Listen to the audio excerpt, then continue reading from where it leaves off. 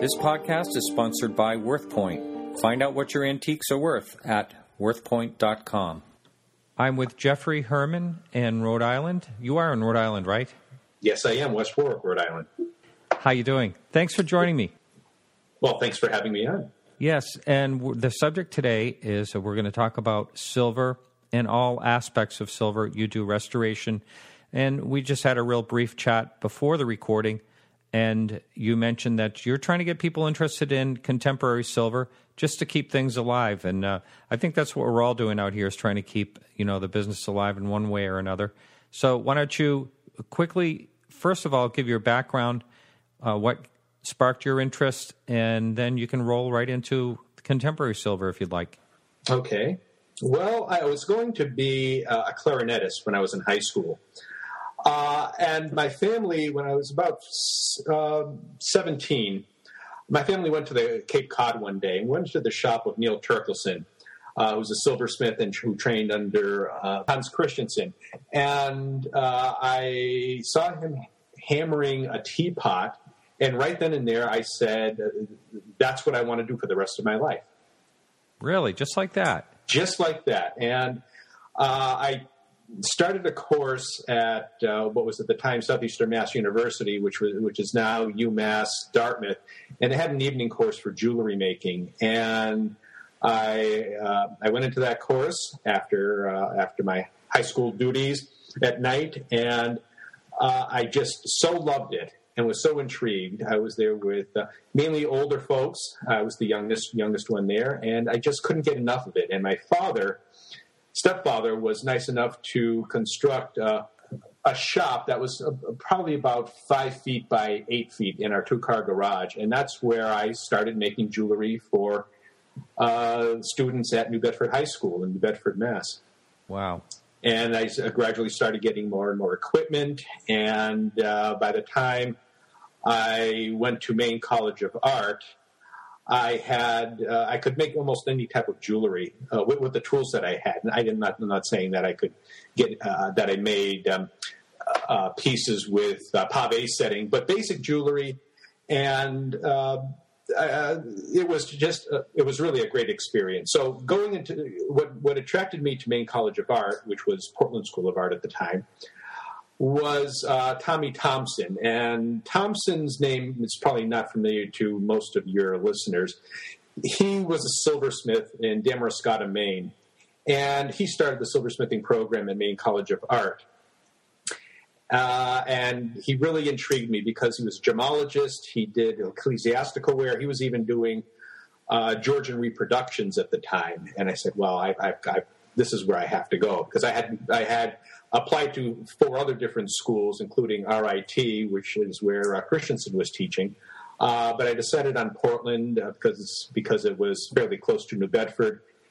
And it was a very small school, so I knew that I'd get quite a bit more attention. Not only that, the school didn't have a lot of mechanized equipment, and so I had to do everything by hand. All the students there had to do everything by hand. The only thing that was really mechanized was the polishing lathe, and we had a kiln for enameling. Everything, no casting whatsoever. I was just going to ask you if you did any of the lost wax casting at all. No, and I never really had to, and that's what's nice about being in Rhode Island. When I graduated, I had been accepted to the Sir John Cass School of Art in London, and they even found me a place to stay. But unfortunately, the school didn't qualify for a U.S. loan, and so I was stuck in this country, which wasn't such a bad thing, but I was a bit disappointed. And so the summer after I graduated from Maine, I was doing some production diamond setting for a small company in Massachusetts, and it really wasn't doing anything for me. So I happened to call Gorham, because I was more into hollowware. That's what I was making in school, along with some jewelry. And I spoke with Burr Sebring, who at the time was the head of design, and he said, come on in. I brought my portfolio with me, and I was hired. And I was tickled, because I knew about Gorham's history. Right. And I started working there as a silversmith, designer, technical illustrator, and sample maker. and it was essentially be paid to learn, because at the time it was the old plant in South Providence, and it had somewhere around 300,000 square feet of manufacturing, and everything chasing, engraving. They were making the flatware chests. They had their bronze division there, and that was the first large bronze foundry in the country. And they were making entire church interiors, and you know about the Martelet line. And boy, just going throughout that factory was a real privilege. Really? Now, can you tell me what a sampling or samplers, whatever it is you said? A sample maker? Well, I would make samples of things that would hopefully go to market or go out and be tested, such as flatware. It would be flatware would go out and be surveyed at various malls around the country to see how viable it would be to produce a particular pattern. And these were your own designs? Yes. Wow, that must have been thrilling. It was great. Unfortunately, the design that I produced, it was a stainless steel pattern, didn't make it to market. But Gorham was always known for being more, not being on the cutting edge, such as maybe Jensen or Tiffany. And after spending a little over 2 years there, which was a great experience, going through the silversmithing department and seeing if you're familiar with the Gorham desk that resides at the RISD Museum with the amazing inlays, that happened to be in the plant at the time being repaired. It was just for somebody who was 21, 22 years old, to have that kind of experience and to see every aspect of manufacturing was just amazing. Wow. Absolutely. Now, a lot of people that listen to this show listen for antiques. I know we're going to talk, about contemporary pieces later, but your website, which is, can you give the website address? It's HermanSilver.com. That's Herman with one N. Now, I looked through that, and there was a lot of frequently asked questions, and you had a real comprehensive guide for the person out there with a lot of questions that I imagine some of our listeners would be asking. Some of the things I have thought of that I never really looked into, like, for instance, do you remove a monogram? Because a lot of times when an auction is coming up, people will call about a piece of silver, and they'll say, does this thing have any monograms on it? And a lot of times if you say yes, then they're not so happy. They want things without monograms. Or if it happens to match their family name or something like that, their surname, then they're happy to buy it. So there's two sides to that. What's your thoughts on a monogram? My thoughts on monograms is, if it's a beautifully done monogram, I would absolutely leave it on the piece, because it's part of history. It's an art form that you see engraving on jewelry and other items, but when it comes to hollowware, there aren't a lot of good hollowware engravers left in this country. And if seeing those beautiful lines, those beautiful flowing lines, it's as I said, it's art.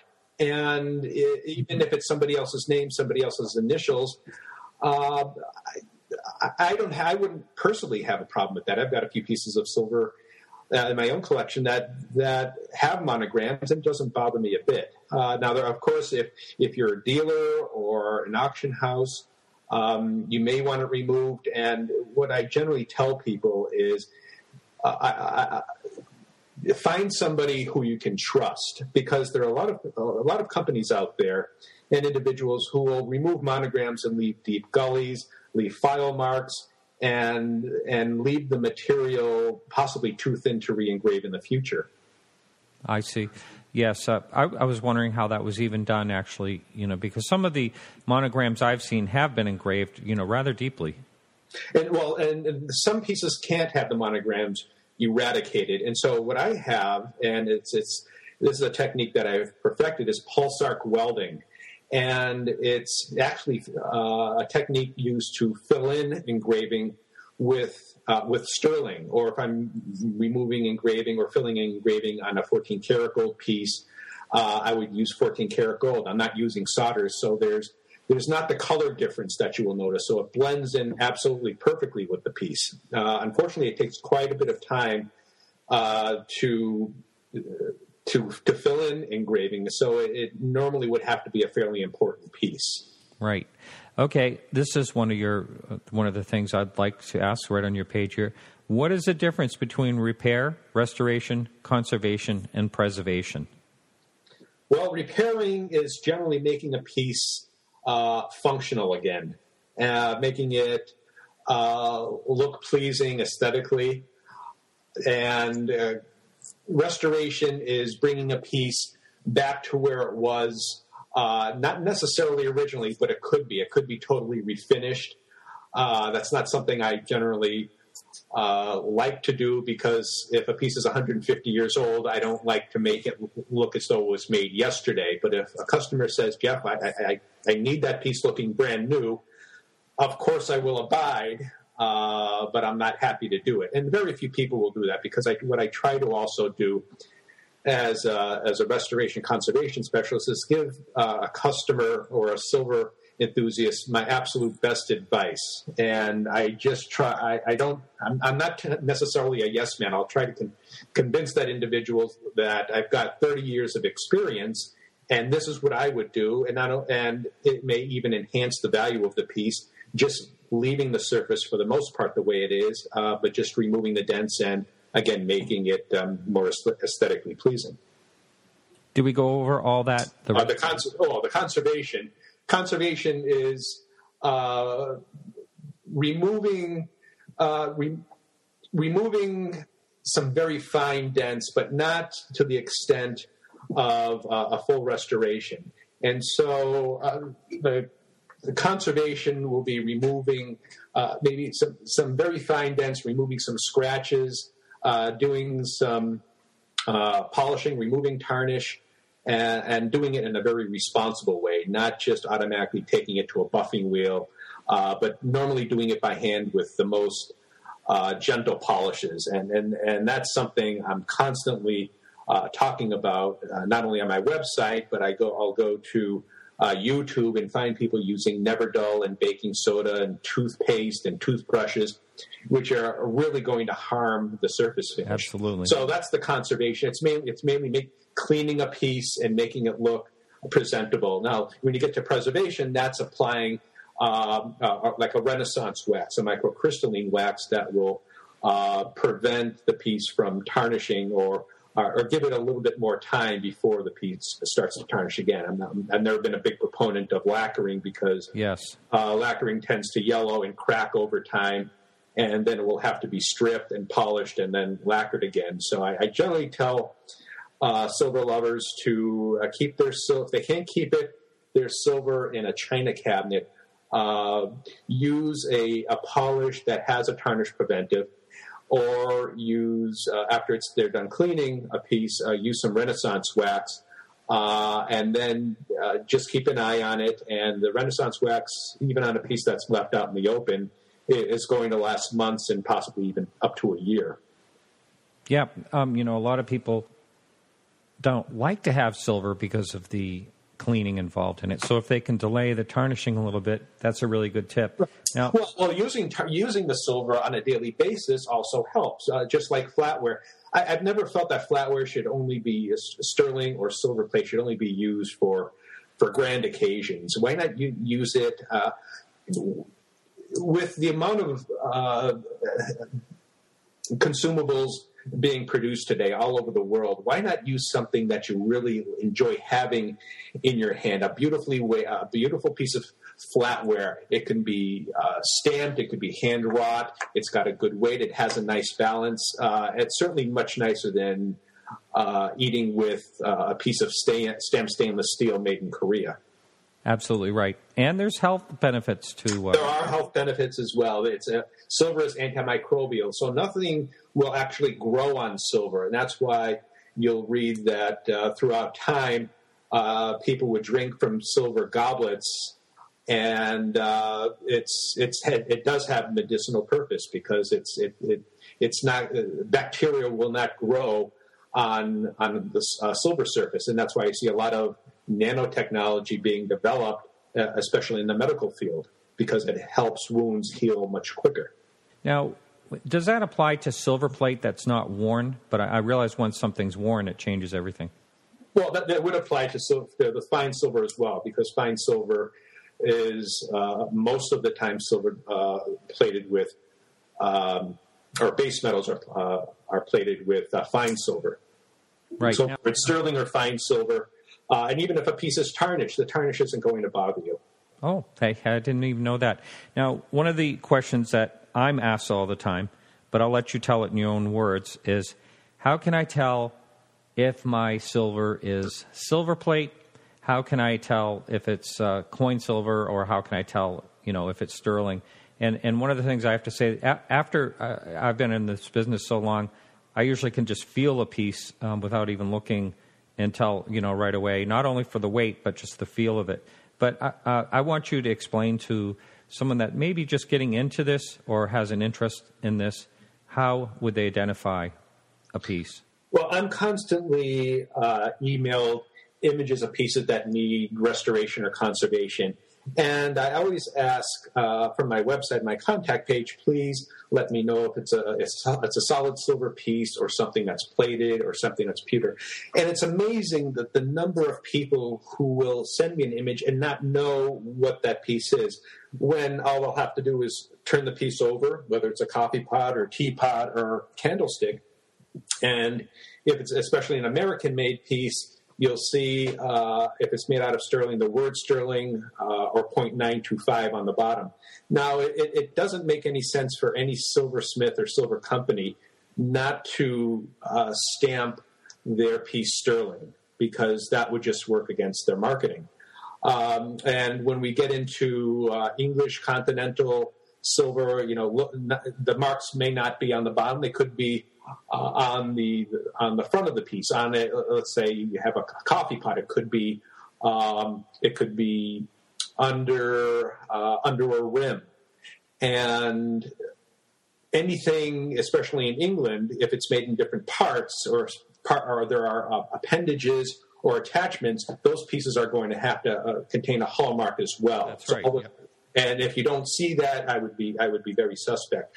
Now, when it comes to silver plate, even though silver plated piece doesn't have to be marked silver plate, many times you'll see EP for electroplate or EPNS, electroplate over nickel silver. But there should be a mark somewhere, even if there's just a house mark. But a lot of people confuse house marks with hallmarks. And in this country, the only hallmarking that was done was in Baltimore, but that was over a century ago. And so in this country, it would either be a maker's mark, and a maker's mark is a mark that is stamped by an individual silversmith or a small company, say Arthur Stone, that has other silversmiths working there. And so the hallmarking is reserved for assay offices, as an example, again, in England, where the silversmith would bring their piece to the assay office, have it weighed, and then have it marked with a stamp that would signify that the piece is sterling and not of a lesser quality alloy. Like the Lion Passant, is that what I'm thinking of? Or is that... Like the Lion Passant, yes. Yeah. Now, coin silver. Coin silver can be tricky because a lot of times it just has the maker's stamp only on it. Yeah, coin silver can be very tricky, but coin silver is fairly old. And if you look at the wear marks, let's say it's a spoon, that would be probably one of the most common objects. If you use a very, very fine silver polish, such as Blitz, to polish, go to the wear mark, say the heel of the spoon, or where the back of the spoon handle hits. And if it's not readily available or readily noticeable, if this piece is put up against a piece of white paper, then the piece is probably coin, or it could be a different alloy as well. But I use white paper when I'm polishing. So if I'm trying to remove some fire stain from a piece, or if I want to make sure that I haven't left any polishing compound, I will put that piece up against the white paper, and it shows me exactly what is being left, and a lot of it has to do with lighting. Now, on a silver-plated piece, you can still have say a spoon that, if you looked at the wear area, say on the heel of the spoon bowl, it would still look silver after, let's say, 100 years of use. So you may interpret that as being, well, it's got to be solid silver, when in fact it could be a piece of solid silver that was inlaid into the heel of the spoon, and those are usually the more expensive and more desirable pieces. And what the companies are doing is they're essentially saving the spoon from wear in that area and allowing the piece to essentially age more gracefully in maintaining its silver plating. I see. I hope that makes sense. Yeah.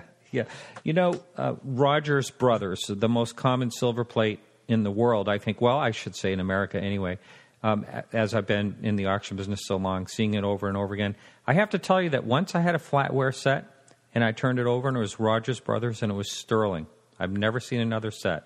I've only seen one piece, but I also get people who say, well, it's very heavy, so it must be silver. Right, I've heard that too. But if you're not comparing that to another piece, then you'll never know.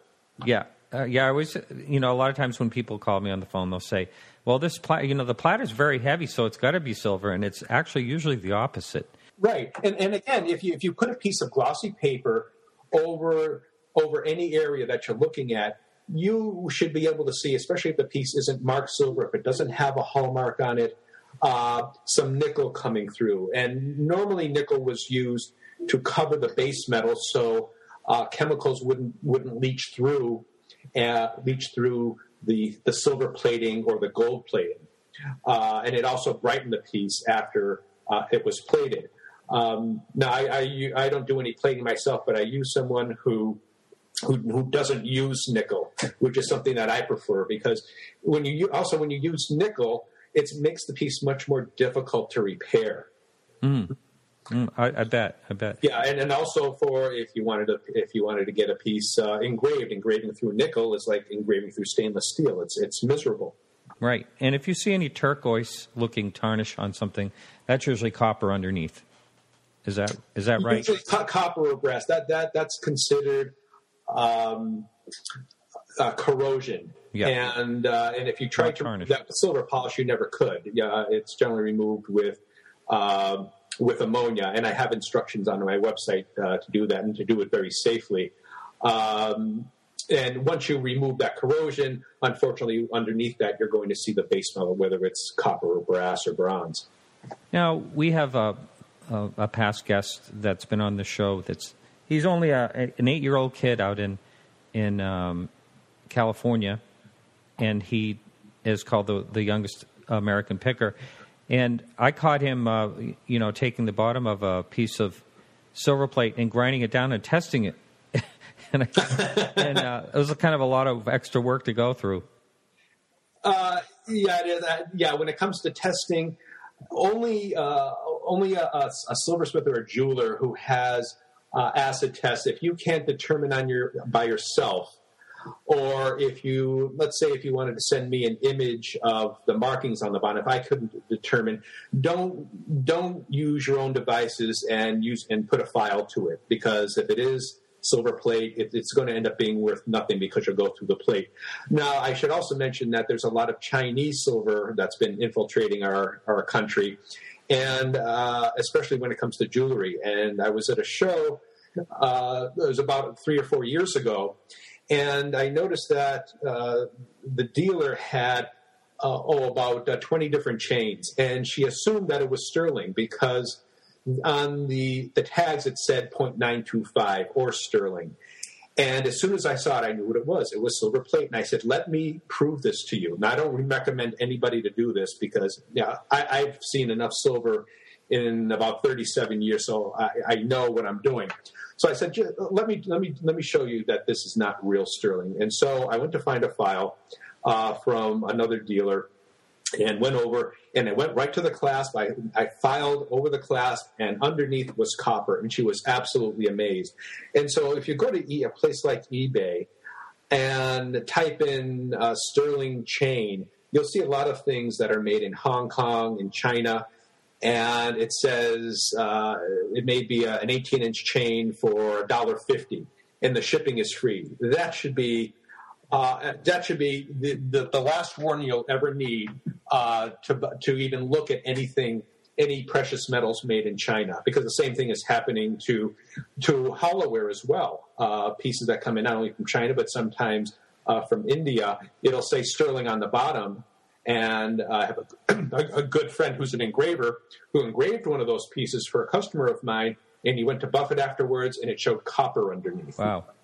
You know the old saying, if it's too good to be true, it probably is. And that's absolutely correct. Yeah, and if someone is selling something too cheap comparatively online, whether it's a weather vane or a piece of silver, then there's usually a reason for it. Well, it doesn't get any easier with the Storeway Society of ours. Before I continue my train of thought, I forgot to mention my old friend Hal Schrummer, who I saw today. He was one of my other teacher at Maine College of Art. Hal is 85. He also lives in West Warwick. And Hal was a fantastic silversmith and jeweler. And I mention his name only because he's not very well known. He's one of those few people, or many people, I should say, who have worked in their basements for years and have had a steady flow of clients.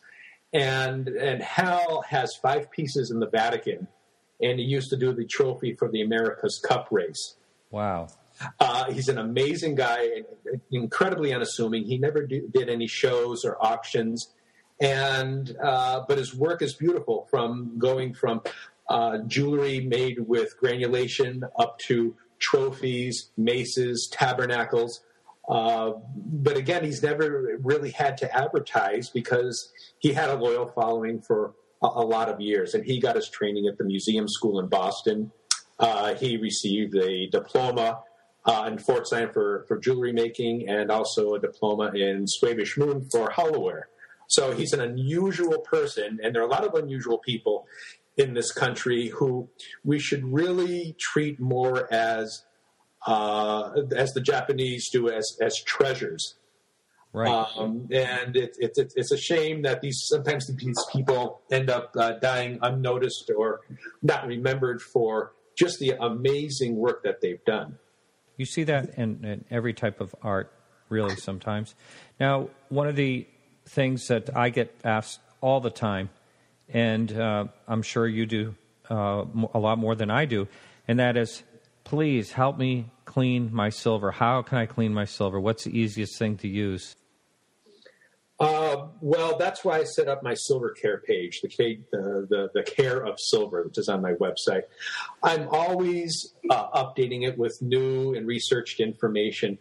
I would prefer somebody to go to my site as opposed to needing that visual stimulation from YouTube, where they'll find people using Never Dull and toothpaste, the aluminum foil method, which will actually open up the pores of the metal and make your pieces tarnish even more quickly. People using Tarnex. Tarnex should not be on the market, quite honestly. It's more of an industrial product. People who use Tarnex, it may clean quickly, but it's also going to remove factory-applied patina, and it's going to turn the piece white. And again, what's happening is it's opening the pores of the metal, and it's giving more surface area to produce tarnish. And so you're going to find that you're going to have to clean your pieces much more often. They're going to end up turning white, and the pieces end up in my shop to be refinished and repatinated. And you'll see comments. Wherever you go, if there's a video about Tarnex or Never Dull or Semichrome on YouTube, you'll usually find a comment from Jeff Herman that this is not the responsible way to polish silver. For researched information from a professional conservator, go to my website. So you'll see that all over the place. And I eat, drink, and sleep silver. It's a passion for me. It's always been a passion for me. And I'll most likely die at the bench. And I'm trying to get the best information out there for everybody. It's not a housewife or a mechanic who suddenly finds something that's going to clean quickly, and then they have to just get that information out to all their friends. It's terribly irresponsible. And there have been many pieces that have been ruined in this fashion. Wow. I always like having people on that are passionate about what they do. I used to do antique restoration, and I was very careful. And I remember I was at a friend's house, and he just got married to this woman, and they had an early Chippendale desk, and it was beautiful, all original finish. You don't see them too often, original finish, but this was old, crusty, original. And the woman said, "Oh, I want to have you refinish this." And I said, "No, sorry, I totally refuse to do it." And the next time I went over to visit them, it was bright and shiny. They just had someone else do it. Do you feel the same way about a lot of, there's no real similarity when it comes to silver as far as being refinished, but people can certainly take abrasives and hurt something. Well, and I think I'd like to go back to the definition of conservation, and conservation really is just dealing with the surface of a piece and cleaning it. There are museums. There's a museum that I visited years and years ago. It was in Massachusetts. I'm not going to say where it was, but they ended up removing every last bit of patina on all of their silver because they wanted it to look as though it just came out of the silversmith shop.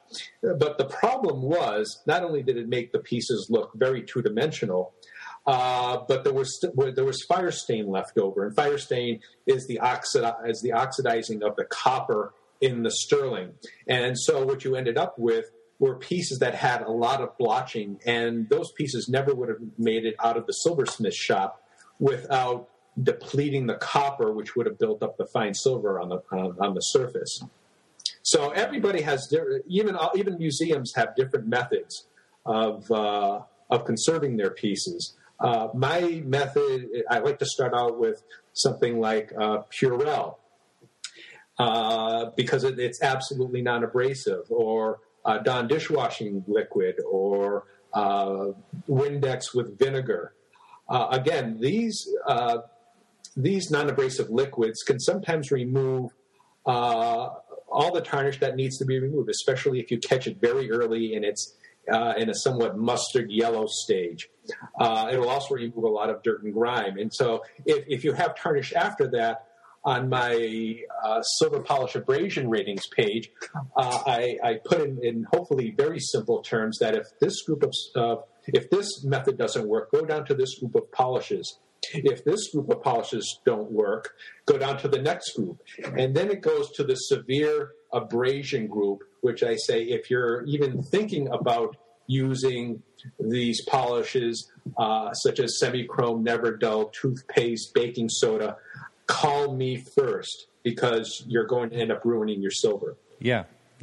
Now, and there's no question you're going to ruin your silver. Mm-hmm. A lot of people will say, well, but it's working beautifully. It removes tarnish quickly. The reason it's removing tarnish quickly is because it's so abrasive. It's like using an auto body grinder on a vintage automobile. Right. Now, once someone has something nicely polished, what's a good way to store it? You see the old original felt bags, but is that a really good way to store it if you're not using it?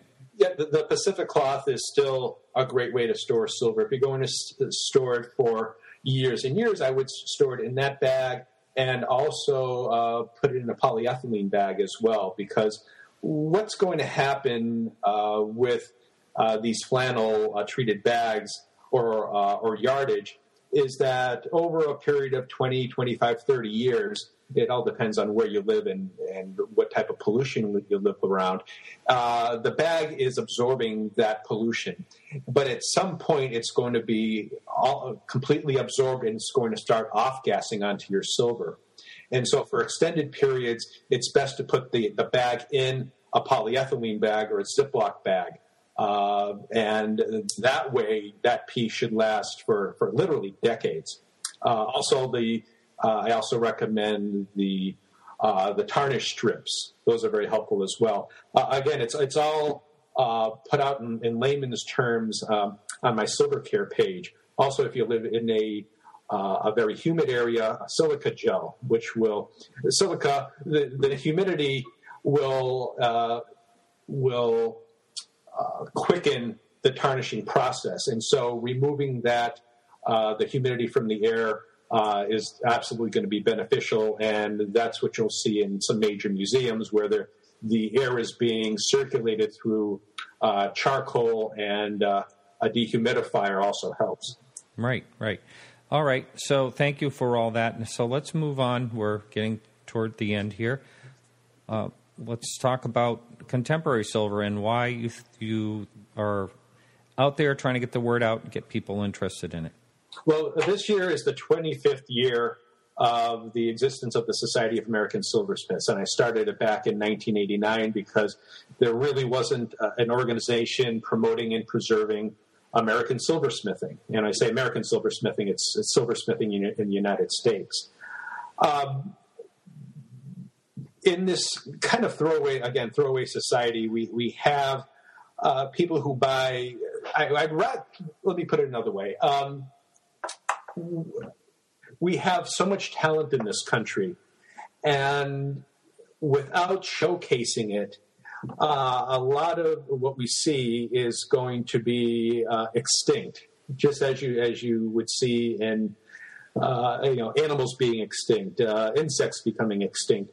If people keep collecting run-of-the-mill imports as opposed to saving their money and purchasing, say, a serving piece for an anniversary or a birthday, if you wanted to start a silver collection, a lot of people, I think, are put off from buying silver because it's very expensive. But if you're going to commission, if you're thinking of commissioning a tea set, of course it's going to be expensive. So I would recommend maybe for a wedding, commissioning a pie server or something that's hand wrought by hand that might cost $300-400. That's something that you're going to cherish, or the recipient is going to cherish throughout their entire life. And if it's going to be passed down, I'm not going to say it's going to be of investment quality, but it's going to maintain its value much better than something that's been stamped or something that's of inferior quality. And I'm constantly trying to get more work for members of the Silversmith Society. We have artisan members numbering about 50, and these are folks who are specializing in producing handmade hollowware, flatware, and sculpture. And unfortunately, again, in the Throwaway Society, it's an electronic society where a lot of people are buying the iPods, iPhones, iPads, and not thinking about owning something that's made by a pair of hands. I'm trying to change that, but it's not easy, especially when you don't see silversmithing being demonstrated at craft shows the way you might see a ceramic vase being turned or glass being blown. And so it's something that I'm trying to take the mystery out of through the Society of American Silversmiths at silversmithing.com, where you can go to that site and you can look at a piece and see a description of how it was made and how laborious it was.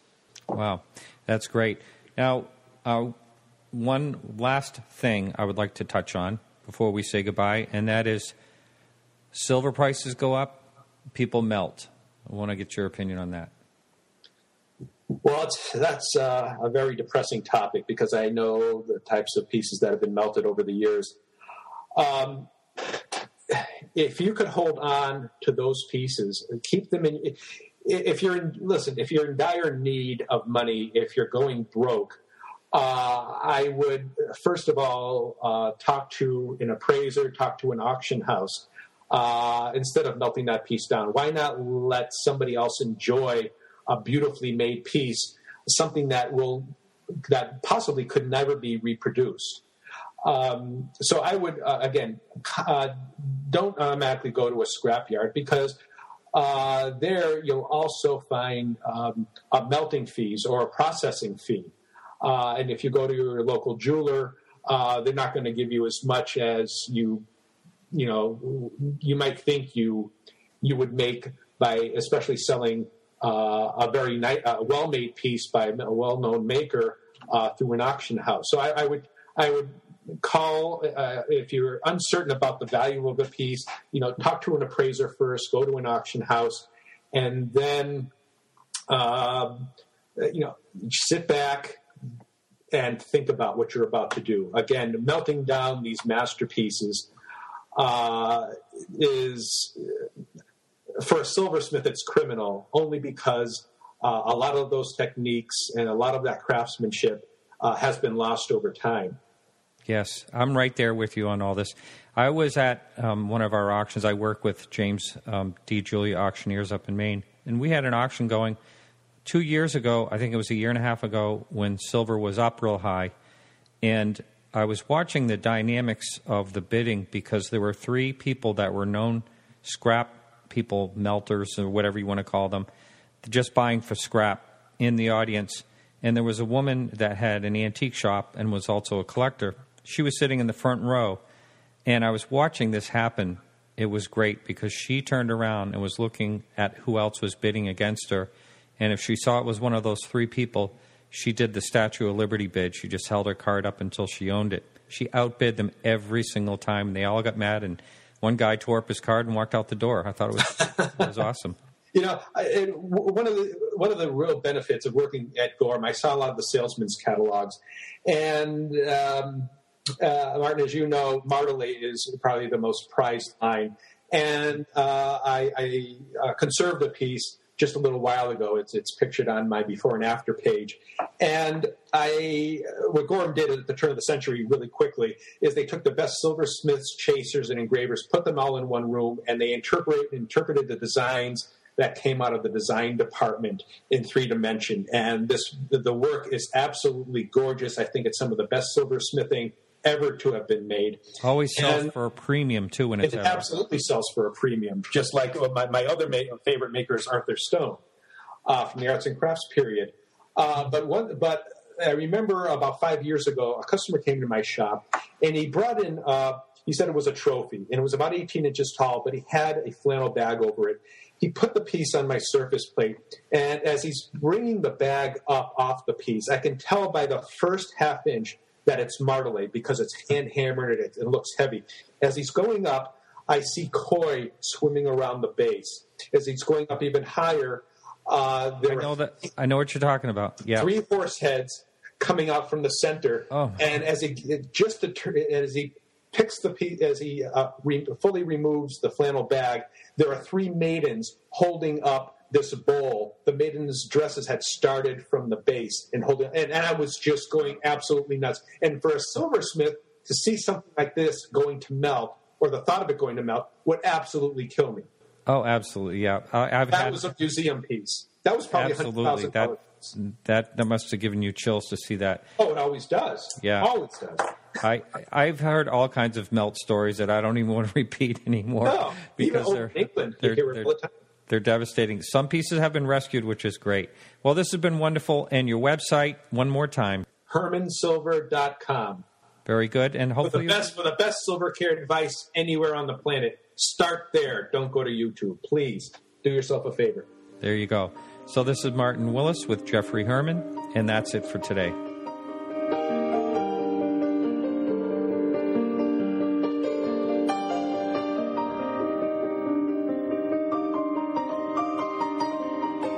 This podcast is sponsored by WorthPoint. Find out what your antiques are worth at worthpoint.com.